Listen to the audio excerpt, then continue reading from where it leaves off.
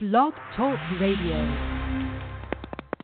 Hello, Nats Town. Welcome to Nats Nightly, sponsored by FederalBaseball.com. Coming to you after the Nationals walk off on the Philadelphia Phillies, 3-2 in the nation's capital. This is Patrick Reddington from Federal Baseball. I've got Matt Wyrick from Federal Baseball and Ryan McFadden, who covered tonight's game for us. Ryan, we'll start with you. Goes to the 10th inning, tied up at 2. Jeanmar Gomez, who lost his closer job after he faced the Nationals last week in Philadelphia, comes out for a second inning of work. Bryce Harper just absolutely tears into a changeup, I think, or a slider they had on the big board up here, but game day disagreed with them. Line drive to right to get the potential winning run on there. Daniel Murphy comes up next, battles with Gomez, hits an opposite field double to left, just drops it into the corner there. Really well hit by Murphy there. Harper just absolutely blazing around the bases, comes around to score, and the Nats get a walk-off win. Dusty Baker was asked after the game if he is surprised by anything he sees from Daniel Murphy at this point. He said, "You're not really surprised. You're never overly impressed with Murphy because you see it day in and day out. You don't take it for granted, but you realize that this guy is one of the best hitters in the world. 10-game hit streak, another multi-hit game. I think that's his 8th or 9th out of 10 games so far this season. So we see this on an everyday basis for 2 years now, but you still are impressed with what you see from Daniel Murphy every day, Matt. Or Ryan, I'm sorry. Man, I'm telling you right now, it's fun to watch Daniel Murphy. It is so fun to watch. He hits the ball so well, and the situation in the 10th inning, there was nothing you could suspect from him. This is that was a typical Daniel Murphy at bat, and it was exciting. The crowd was amazing when he hit the double, and what better way to hit a walk-off double on your bobblehead night? Perfectly timed there, Matt, right? Daniel Murphy just coming up big again. He really just, Dusty Baker said afterwards, he read an article about Murphy recently where he said Tony Gwynn is his favorite hitter. For a lefty with a swing like that, you really can't have a better idol than him, but just continues to impress and continues to come up with big hits for the Nationals. Yeah, I mean, he's just been, what an insane signing by Rizzo. I mean, taking a chance on him after the last offseason. But I was frankly, the most surprising thing to me was the fact that Gomez was still in there. I mean, you got two lefties coming in, two of the best lefty tandem in baseball, in my opinion. With Gomez, who's struggled in the past, barely got through that inning after walking Eaton. So I don't know. That was a strange move by Makinen. Yeah. Doghouse is apparently joining us too. I know you only caught the last few innings there, Doghouse. We were complaining on Twitter that Nationals were doing the Wave, Nationals fans in the crowd. I know you're part of the Ban the Wave movement, but eventually came through for the Nationals. They didn't come through in the 9th when they had an opportunity, but Daniel Murphy comes up big again and pleases the Wave-loving fans in the nation's capital. Oh, kill the Wave, kill the Wave. I have to say, at least it seemed like they were doing it while the opposing team was pitching, so it's less bad that way. But I just gotta glom onto what everyone else is saying here about Murphy being, Rizzo points ahead, laughs at idiot Doghouse who's against this signing. What a guy, what a game, what a finish. Hey man, it's your bobble day. A little bit overshadowed in all of this, Ryan, is the fact that Steven Strasburg put together another 7-inning start. That's 3 in a row. He's gone 7. Dusty Baker sent him back out for the 7th at 98 pitches. He goes up to 111, but limits the Phillies to those 2 runs, and the bullpen came up big too, kept it where it was. But Strasburg with another really solid start.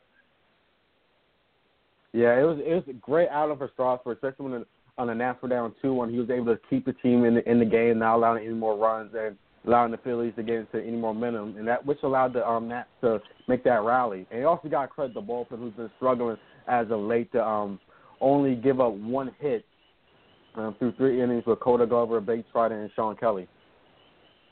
Yeah, it was really impressive outing by the bullpen. Dusty Baker talked about that afterwards, said our bullpen finally looked like his bullpen. But, Matt, going back to Steven Strasburg quickly, sent him back out for the 7th at 98 pitches. Dusty Baker says we were discussing it. Strats really wanted it, and it wasn't hot out. It was cool. It was the first time I've seen Strats break a sweat, and he was sharp from the beginning, sharp with a breaking ball, sharp with location on his fastball. Second start in a row, he's gone over 100 pitches, 111 this time out. Were you surprised they sent him back out there for another inning in the 7th? Dusty has never shied away from pushing his pitchers to the limit. I mean, that's pretty well documented. I wasn't too surprised to see him out there. And, I mean, Strauss has shown over the past couple of years that he wants the ball in that seventh inning, 98 pitches. He had the Tommy John a long time ago, but at the same time, this is an older Strasburg. This is one who knows his limits, I think, and trusted himself enough, and Dusty trusted him enough to send him out there, and I'm glad they did because he definitely came through.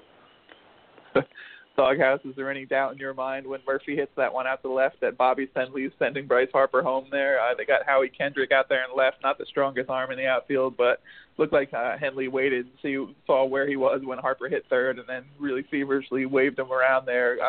Wasn't even close at the plate. And mob scene at the plate afterwards, Jason Worth hugging Harper on top of the plate. A great scene in the nation's capital and a great send in hindsight. Yeah, that play would have had to have been a lot closer.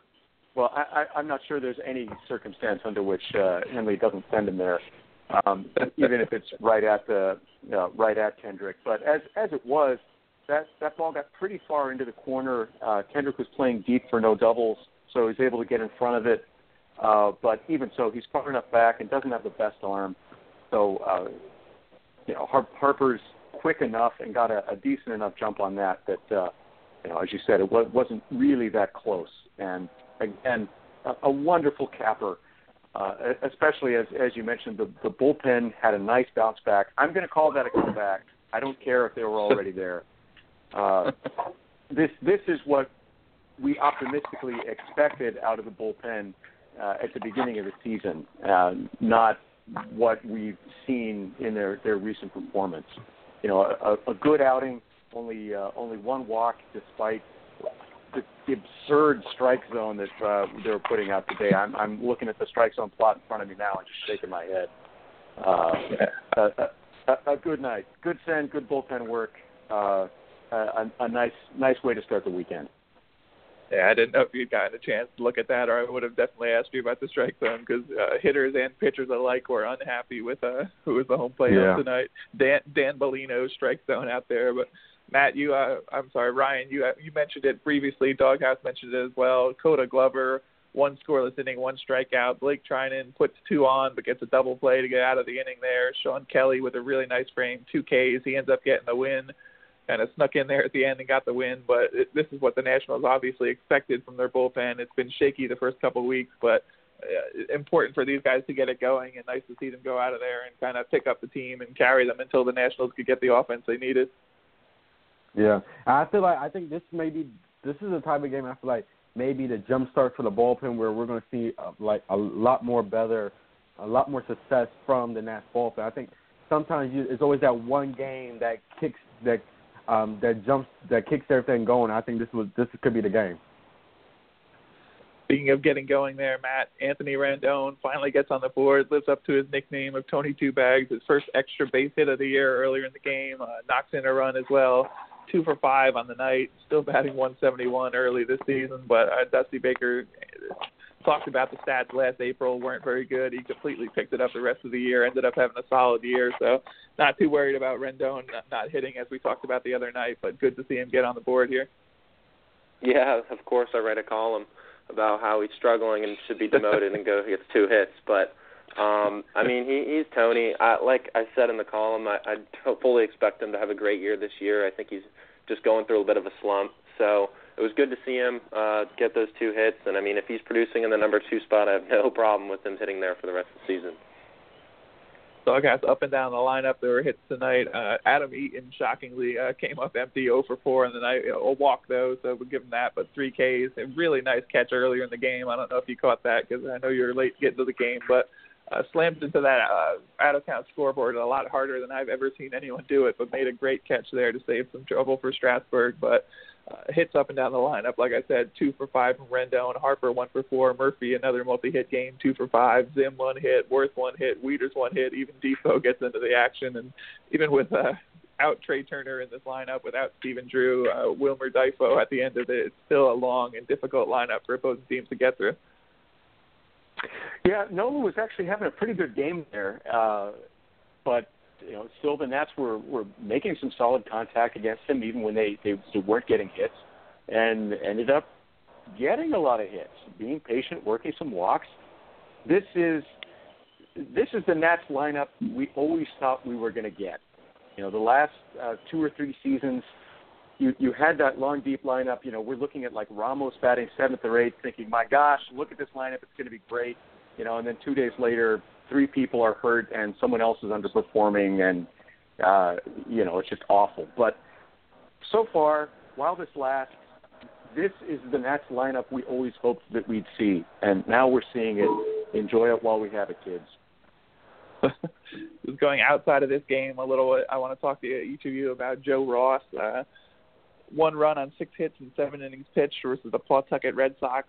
He's pitching in AAA at this point. That was his second start there.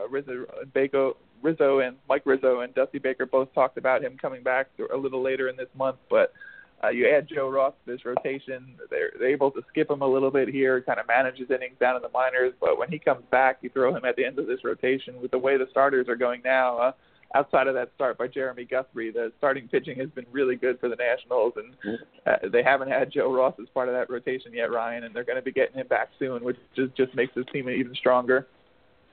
Yeah, it makes him even stronger.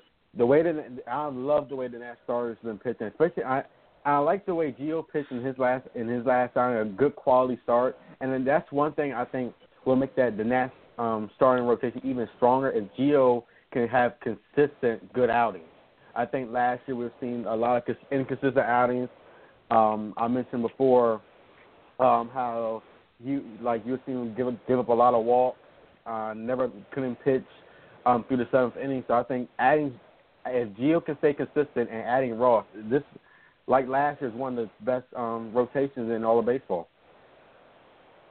Matt, getting Joe Ross back here is kind of tough for him probably, but he did struggle with that shoulder injury. Do you think it's a good idea in the end for the Nationals to have backed him up a little bit and keep him down in the minors where they can be careful with what they're doing and not really worry about the results and just kind of stretch him out and get him ready for a full season?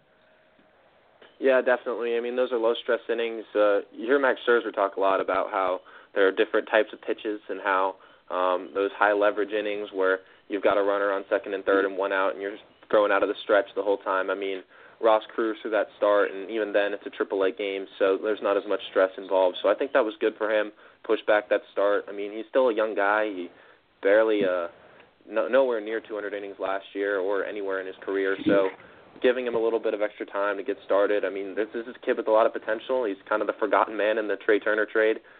He's definitely got a high ceiling and someone who can be part of this rotation for a long time. So I think he has a good year if everything goes right with the injuries.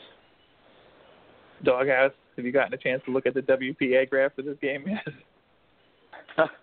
I have, and you will entirely believe who the big winner was today. Of course, it was Daniel Murphy, but not by as much as you might think. There was a lot of Rendon put in a good showing since he got that double in there to tie the game, and the relievers, of course, all put in some pretty good scores.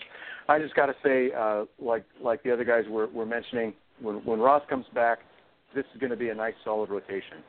He's not a superstar, but if Joe Ross is your 5th pitcher, you got a pretty good rotation. Dusty Baker said today, too, he wants him to kind of push his way out of that 5th spot so he's not the one getting skipped going forward. And tough matchup sometimes when you're in that 5th spot. Other teams are skipping starters and missing days, and you end up going against the number 1. So Baker said he wants to see him kind of step up and take the next step and really push his way forward in this rotation because he's going to be around for a long time, still only 23, 24. So Nationals have a lot of success right now, have some bright future coming forward. Nats Nightly, sponsored by FederalBaseball.com. Ryan McFadden, Matt Wyrick, Doghouse all calling in. A nice show here. We'll wrap it up at the 15-minute mark. We're trying to hit that mark as much as possible. Tomorrow, 1:05 start, odd start on the Saturday, 1:35 on Sunday. But tomorrow it's Hellickson versus Roark in the 2nd or 3 with the Phillies. Talk to you guys after tomorrow night's game. Nats Nightly, sponsored by FederalBaseball.com. Talk to you later. Go Nats. Night, fellas.